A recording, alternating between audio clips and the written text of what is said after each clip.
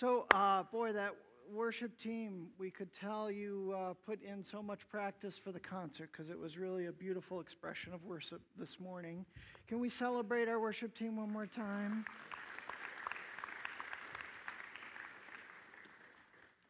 So I was thinking about this story for our message this morning, and I'm pretty sure I was in middle school. And something happened. I don't remember. I think it was a close friend of the family. There was an incident, and my mom shared it with us. I think it was only my sister and myself, my older sister. And so my dad must have been at work. My brother was probably causing trouble somewhere, right? That was our typical time. And so my mom said, we need to pray together. And honestly, we didn't pray tons together as a family, mostly meals and at church. But this was such an important incident in my mom's mind. She wanted us to pray. So we sat together and we were praying together. And I remember my mom praying with this intensity. And then all of a sudden, she started praying, and it was a little bit more under her breath, but it was a different language. I didn't recognize how she was praying. And so being the mature middle schooler, I was like, and my sister looked up and she started giggling at my reaction. And so later, as I would ask my mom about that, she explained that that was a spiritual gift, that it was a prayer language that God had given her, especially for those moments of crisis and intensity. And that was my first experience of anything quite like that. I didn't really have anything to connect that to in understanding.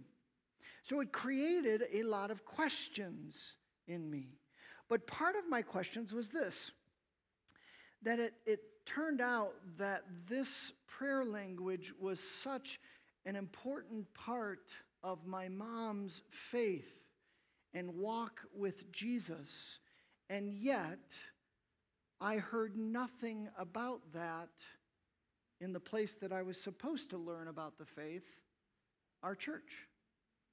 I'd never heard anyone practice it. I'd never even mentioned, not that I was fully paying attention when I was in middle school, but I'd never heard the mention of spiritual gifts. There was just kind of an absence of this idea. And so that created even more questions in me. How could this be so important and central in my mom's life, that it was important in a relationship with the Lord, and yet be so absent from our church? I didn't quite get it or understand it. We have a teaching team that some of you may know about that. We have a few of our leaders, elders, that we talk and pray about the series for which we think the Lord is leading us. Lord, our basic question is, Holy Spirit, what do you want to say to this congregation?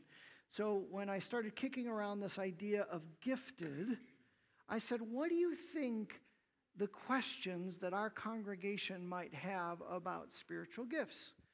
And I couldn't record all of them. They recorded all of them, but I just had some pieces about spiritual gift. And here were some of the questions. Does everyone have a spiritual gift, or how do you know what gift you have? How do I get a spiritual gift? Do I just get zapped? Or is it something that I grow in, or both? How does a spiritual gift look different from the fruit of the Spirit, or just a talent or a skill that's developed? That's a pretty good question, don't you think? Are some of the gifts more important than others? Can you use good gifts in bad ways? How about tongues? What's up with that? Have they ceased? Some of us have heard teaching that tongues have ceased. Is it for everyone? If you're baptized in the Spirit, first, what's that? And then is the tongues the sign of the gift? Some have been taught that. A lot of questions. How do we define tongues? In fact, how do we define all of the gifts? How do we understand that? A lot of questions. How do we use it? Is it supposed to have a role on a Sunday morning, or in our family times of prayer, or in our relationships, or in our small groups and KLCs, or with non-Christians? Do we ever use gifts with non-Christians? Those are a lot of questions, right?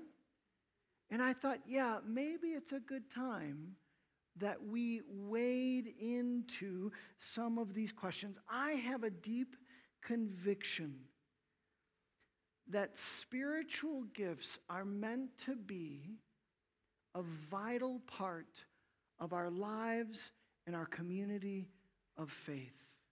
That they're meant to be, that God in His providence, some of the best part of the Christian faith is that He not only knows us and loves us and invites us into a saving relationship with us, but He has plans and purposes for each one of us. And in His providence, He says, I'm going to place these desires in Jessica's heart. And I'm going to give her this ministry. And guess what? I'm going to equip and call and give her skills and abilities and gifts, spiritual gifts, to fulfill the purposes that I have for her. Isn't that awesome? Isn't that part? And yet, if we miss this concept of spiritual gifts, we're missing this essential resource that God has for us to live His purposes in our day. That's like doing ministry with our hands tied behind our back, right? We're saying, no, I've done that, but I really want to step away from this, but I'll still follow you, God, but not with the gift stuff. In fact, I have this deep conviction that spiritual gifts both bring a greater intimacy with the Lord, a love for the Lord, an appreciation of the Lord, and also a greater effectiveness of the body of Christ and us in fulfilling His purposes. Even though there's a lot of questions, even though history would tell us, Scripture would tell us, there's a lot of ways to go sideways when we press into spiritual gifts. It's worth pressing into all that God has for us. I thought this morning we would just do a little bit of introduction. I know that we are coming and approaching this from all different places. Some of you have never heard of spiritual gifts, okay? Some of you have been wounded in the past by things done in the Spirit, right? Or they were claimed to be done in the Spirit. So we've got a wide breadth of what we come here. So this morning, what I'd like to do is just build a little bit of a foundation for our series. Can we do that? Would you turn with me to 1 Corinthians chapter 12? In fact, for communion, I was reading from 1 Corinthians 11, where Paul said, "You're doing it wrong." He was saying to the Corinthian church, you're doing the holy sacrament wrong. Guess what he's going to say regarding spiritual gifts? You're doing it wrong, right? Unfortunately, there was an abundance of spiritual gifts. They were happening and they were thriving in that. And yet Paul is going to say, no, you guys you're making it about status and individual. You're handling it just like the table in selfishness, right? You're handling them wrong. Don't do that. No, you're missing the value of this. It was unfortunate for the Corinthian church. It's fortunate for us because now we have 3 chapters of Paul going, listen, let's rein it in here. All right? Let's bring together. Let's be thoughtful about this. All right? You're doing more harm than good. I'm paraphrasing here, right? He actually says much worse things, right? So what I thought, we're going to actually look at pieces over this series of not only 1 Corinthians 12 and 13 and 14, but we're also going to look at, there's other places that he speaks about spiritual gifts that the apostles do in much more positive terms, right? So we don't want to neglect those good ways, but we do want to learn from even the hard ones. And this one isn't too hard. He's just setting it up. So 1 Corinthians chapter 12, verse 1, now about the gifts of the Spirit. Brothers and sisters, I do not want you to be uninformed. Right?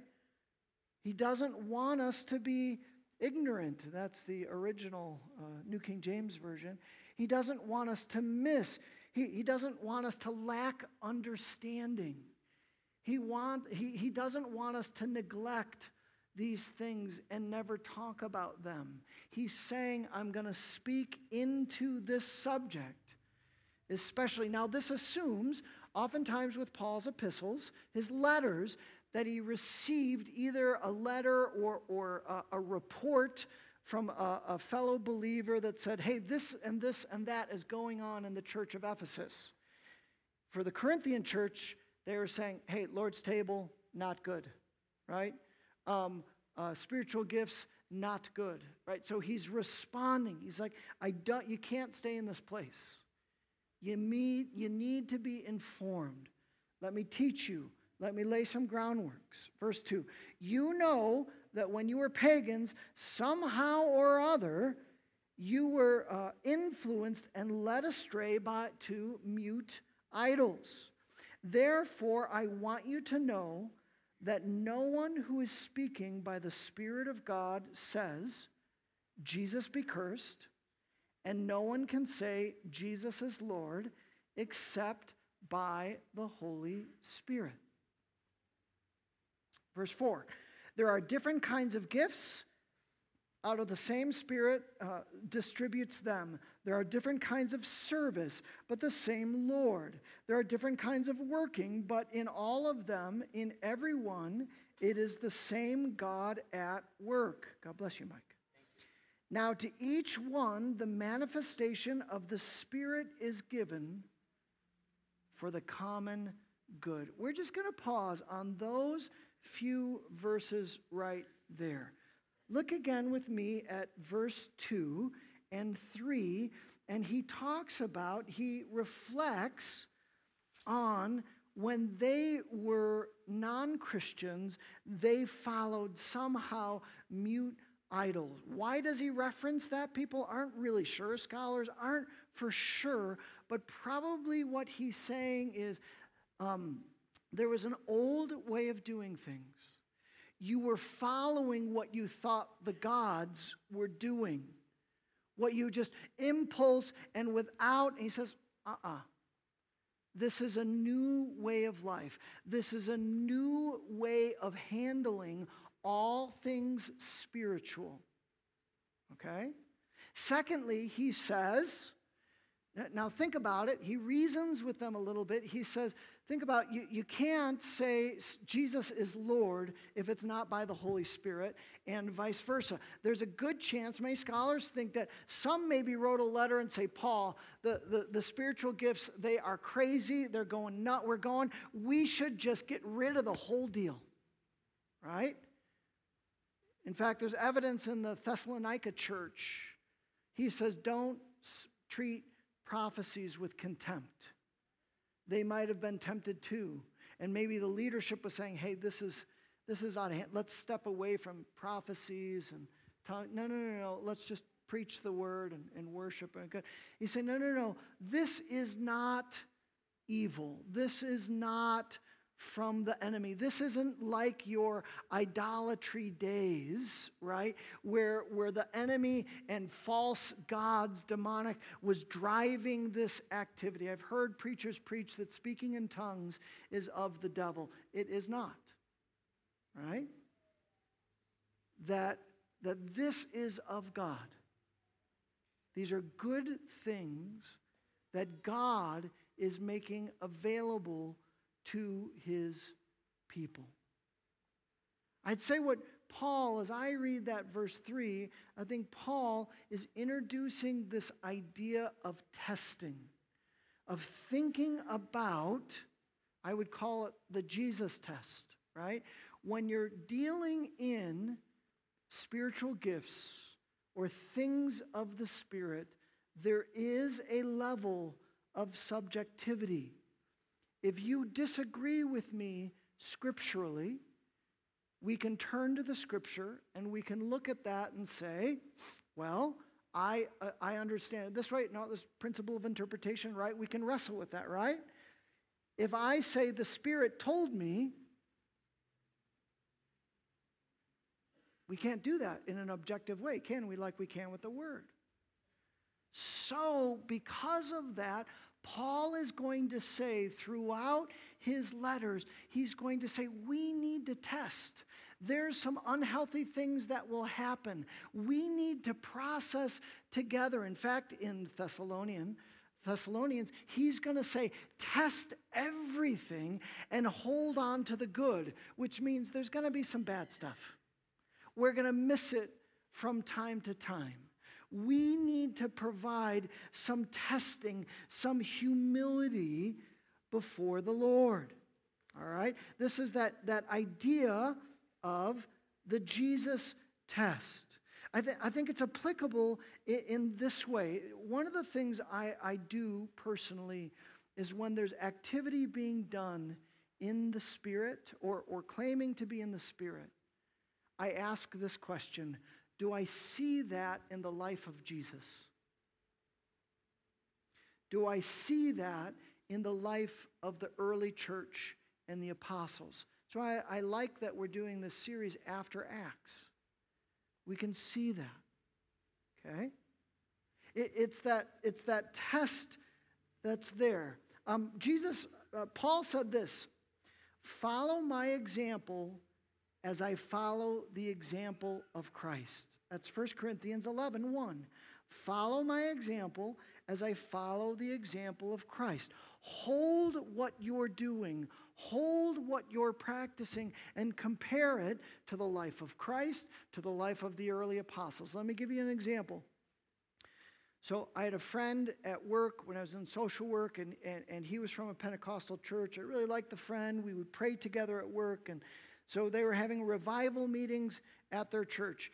I was a part of a Reformed church. We never had revival meetings. I'm like, okay, I'll go, right? And they had a missionary, and he's coming out, and he preached a good word. There was worship. It was midweek service. There was worship. He preached a really good word, I thought, and then he invites people to be prayed for, and I'm like, this is great. This is awesome. Yeah, that's good. And I was thinking about, should I go forward to be prayed for?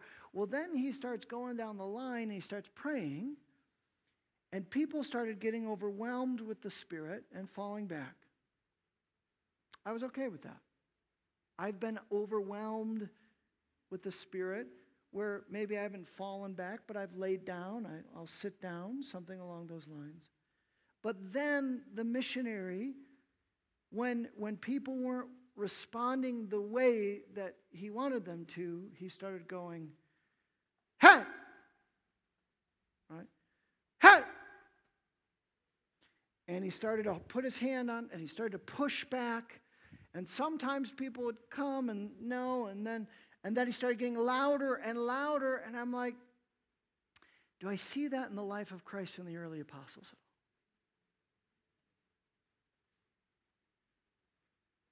Yeah, I don't see that. Right? It felt like it crossed a line for me that started to feel a little bit more fleshly than spiritual. And I'm starting, and that was early, many years ago, and it's saying, yes, I need to use discernment. All things done in the name of the Spirit aren't of the Spirit. I went to a gathering of an evangelist, a revivalist. I won't name his name, he's somewhat controversial. And I went during the day, And actually, again, worship was beautiful. He taught a good word. And then he had us all standing, and he's just praying, and he's having the music. And I just was experiencing the presence of the Lord. And then all of a sudden, this was after, 7, 8 minutes of us just kind of resting in the presence of the Lord. He said, "Fire upon you." And I fell back in my seat. But not because of the Holy Spirit. I fell back in my seat because he yelled in the microphone. Right? I wasn't okay with that. It was like, that was fleshly, and that was somewhat manipulation. And I thought, that's not what I long for. I long for a genuine work of the Spirit that I'm willing to wait for it and be patient and test. And I'm not going to set up these expectations for an experience. And if that doesn't happen, then we're all disappointed. No. Then be prepared to be disappointed, because we're going to wait on the Lord. We're not going to press into things that's not his timing or his way. We're going to have a humility that's there. It's a Jesus-centered approach. Would you join me in that little test there? I have another test, too, which is interesting, which is another way to apply. Some have suggested that you can translate not Jesus be cursed. You can translate it this way: Jesus be a curse to you. And so some scholars have suggested that in somewhat of their idolatry and their pagan worship, they were taking the spiritual power from the one true living God and using it as a curse rather than a blessing. And Paul is saying, nope, not in this life, not in the Christian life. We don't use it in that way. It's a blessing. In fact, he says in Romans 12, 13, and 15, he says, share with the Lord's people who are in need. Practice hospitality. Bless those who persecute you. Bless and do not curse. Rejoice with those who rejoice. Mourn with those who mourn. I do believe there is time when we join with what the God, Father is doing in terms of judgment. But I would say that's a rare occasion that you have to feel that sense of you've humbly processed that before the Lord. He says, in general, what we do as Christians is we bless. We do not curse. We walk in the Lord's blessing, right? That we, especially when we walk with those who oppose us, we pray for them, right? We love them. We have compassion for them. That's the Christian way. Spiritual power in the Christian faith is to bring blessing, forgiveness, love, and mercy. I've heard it articulated this way: to ask the question, if you're operating in a spiritual gift or you believe that you're operating in a spiritual gift, is to ask this question: is it loving? Is there a kindness in God? Is he wanting to use this as a blessing to the people? Sometimes it's hard love. Sometimes it's a hard word. It's a truth. But to always ask when we start operating in the gifts of the Spirit, is this loving? Is it a blessing? Can we do that? Okay. Look at verses 4 with me, and notice there's actually a Trinitarian language that Paul uses to set this foundation for the Corinthian church. There are different kinds of gifts, but the same Spirit distributes them. There are different kinds of service, but the same Lord. That was a common phrase of how Jesus was referred to, right? He was Lord. They referred to Jesus, so it's really a reference to Jesus. Verse 6, there are different kinds of working, but in all of them and in everyone, it is the same God at work. That's how Paul most often referred to God the Father, is he said God, Lord Jesus, and we've got Spirit. Interesting, he's talking about diversity of gifts and service and working, and he says, by the way, this is a Trinitarian affair. This is all the persons of the Trinity at work in you as a church. In other words, don't just be focused on one member of the Trinity or one aspect of gifts, service, and works, right? I have all of that for you. I have a mentor and a coach who goes around. He's semi-retired now, but he's been a coach for churches and pastors and leaders. And he said, you know, Eric, I've realized that oftentimes you've got churches that are really reverent before God. They are God the Father churches.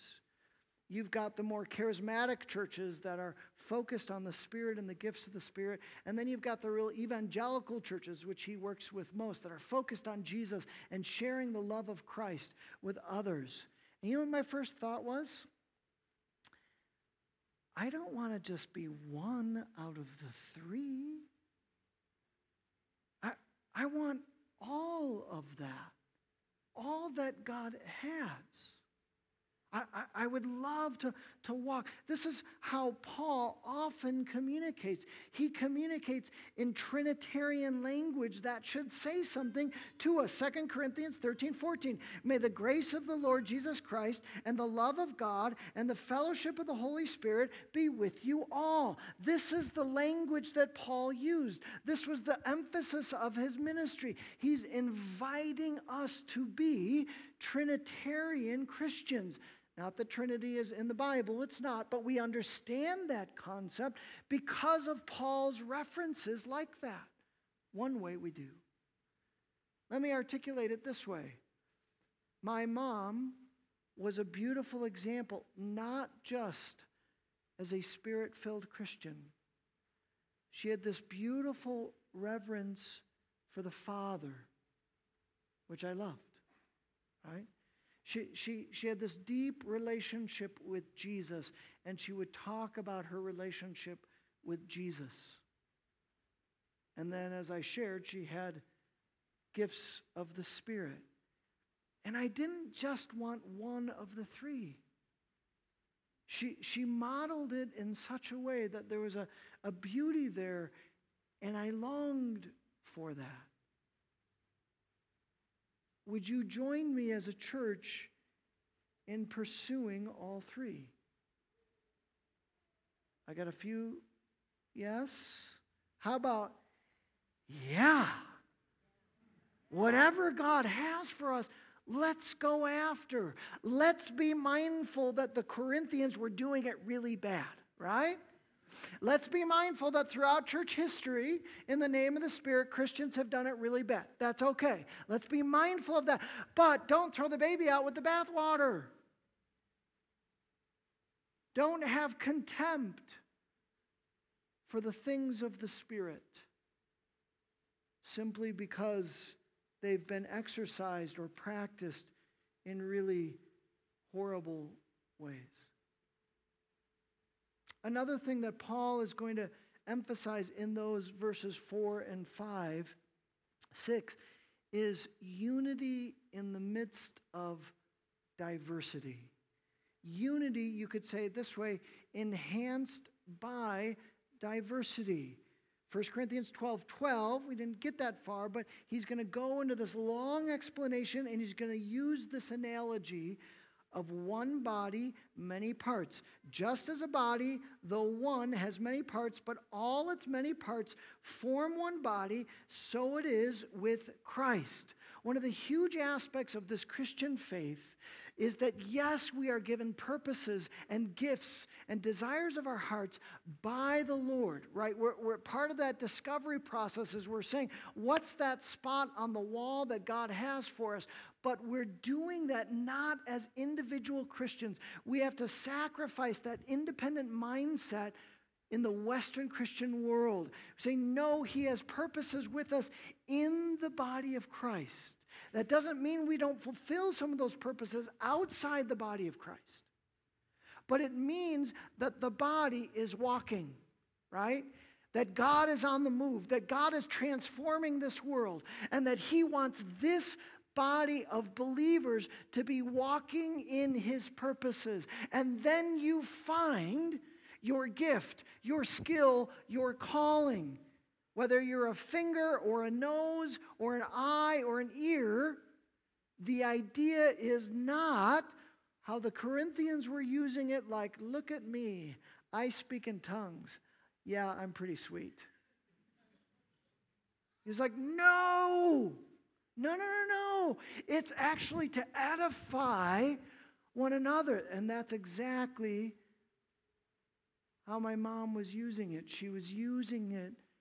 One of her callings in life was a woman of intercession, was a woman of prayer. And she prayed for us kids. She prayed for the church. She prayed all sorts of things.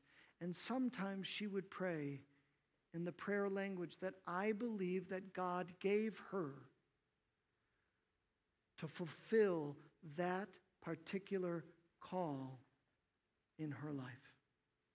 And we have different callings, and we shouldn't be like, well, hey, Josh has got that gift. I really wish I had that gift. He said that leads to envy and jealousy. Don't do that.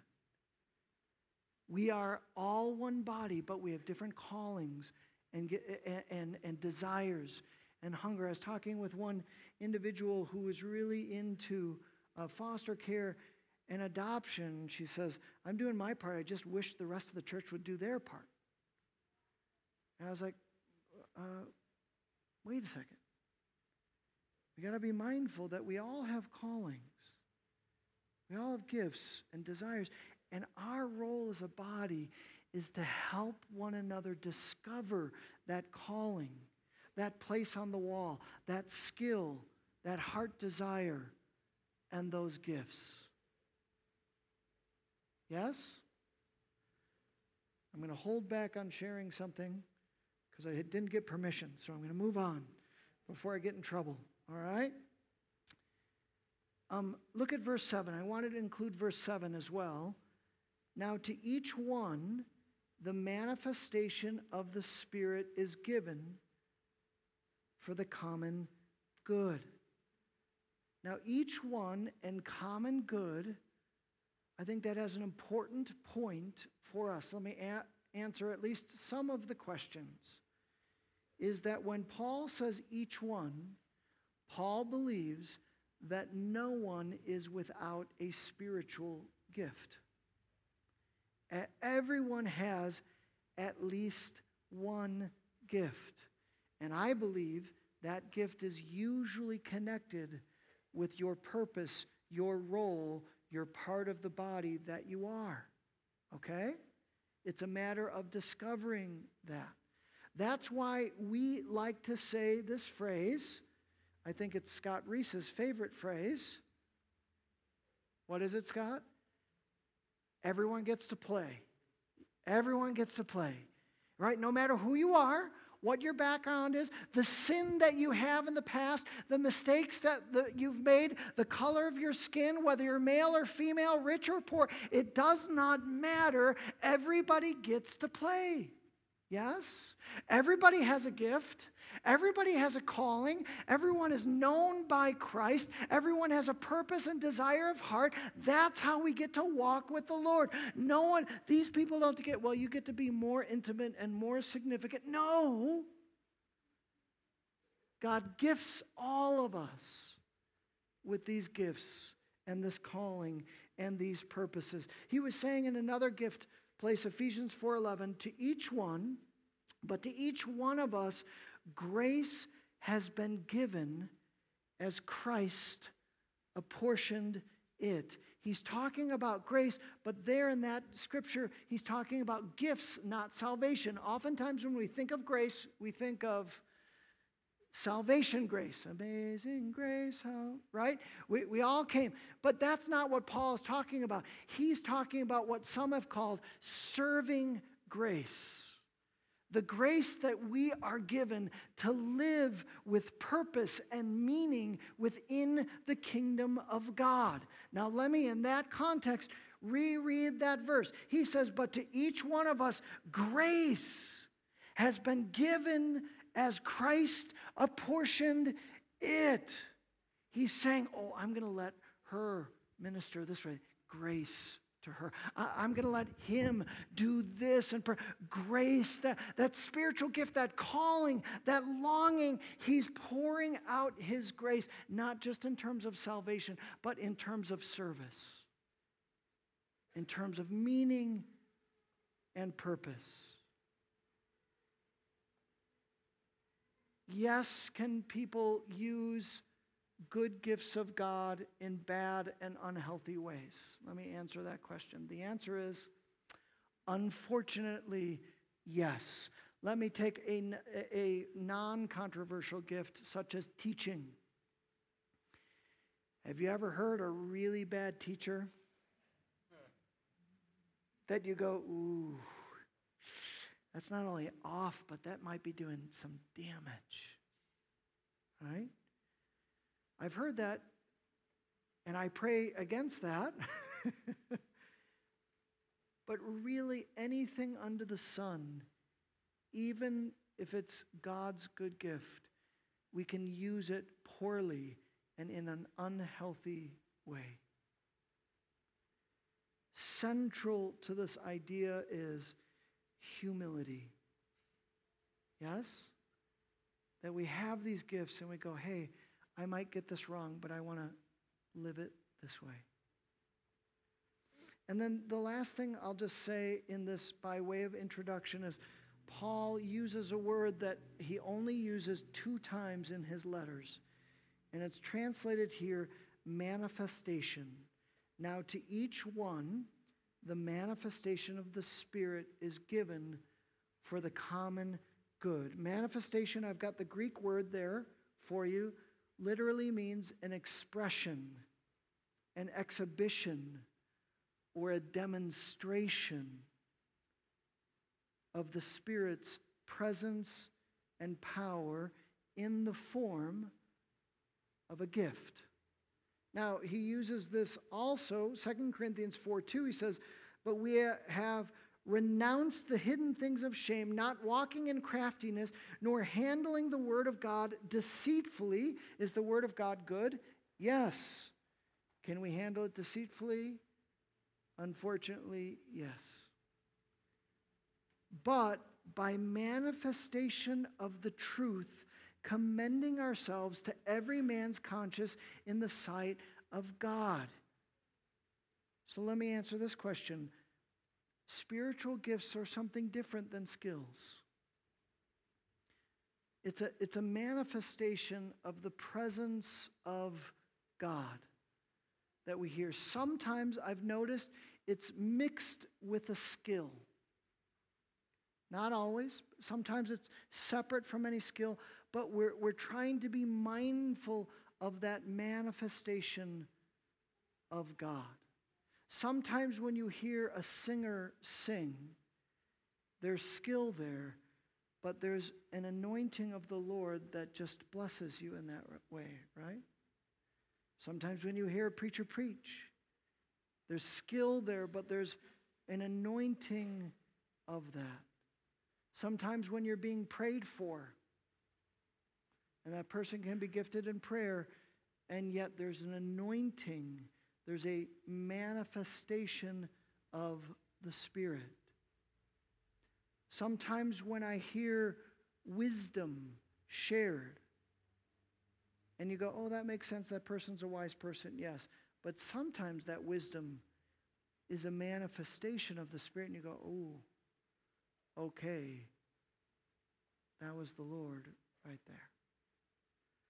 So as we begin to journey in this way, I want us to be mindful of we're saying, Lord, we want to walk humbly, thoughtfully, testing but we're pursuing your manifestation, Holy Spirit. Yes? One last quote. If the worship team would like to come forward, some of you might think, Pastor, I've played with this fire in the past and I got burned. Are you sure you want to go down that road? I had one elder of our church say regarding this, if you hunt for bear, you might come across one. Are you ready? Right? And I found this quote from a leader, and he said this, while no man has succeeded without some spark of divine fire, he's talking about the church, many have succeeded better by taking precious good care of the precious small spark than others, who have been careless with a generous flame. I'm praying that God would pour out a generous flame for our congregation. But I want us, part of our calling as a church is to take precious good care of that generous flame that is poured out. Yes? So let's pray.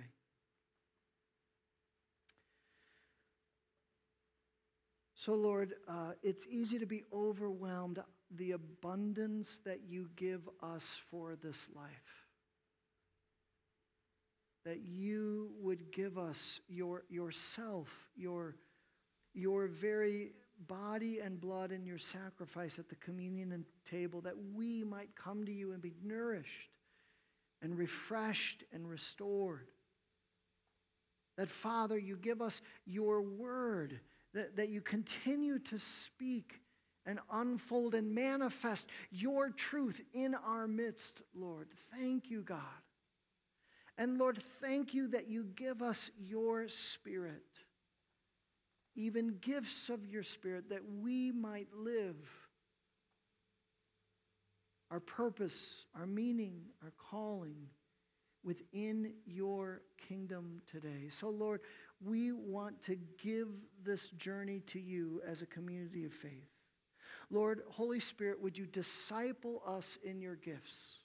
Would you teach us how to walk and take precious care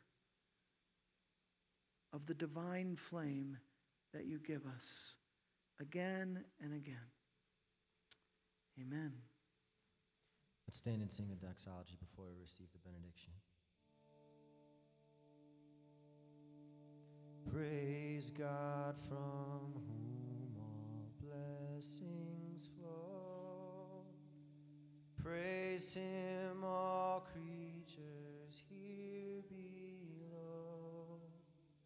Praise him above, ye heavenly hosts.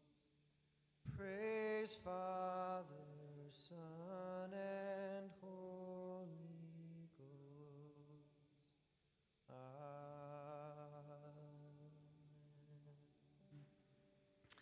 May the grace of the Lord Jesus Christ and the love of God the Father and the fellowship of the Holy Spirit be with you all.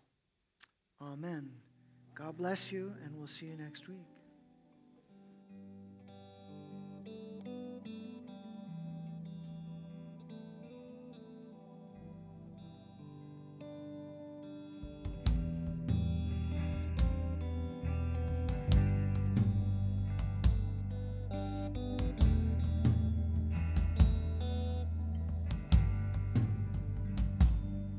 All these pieces broken and scattered, in mercy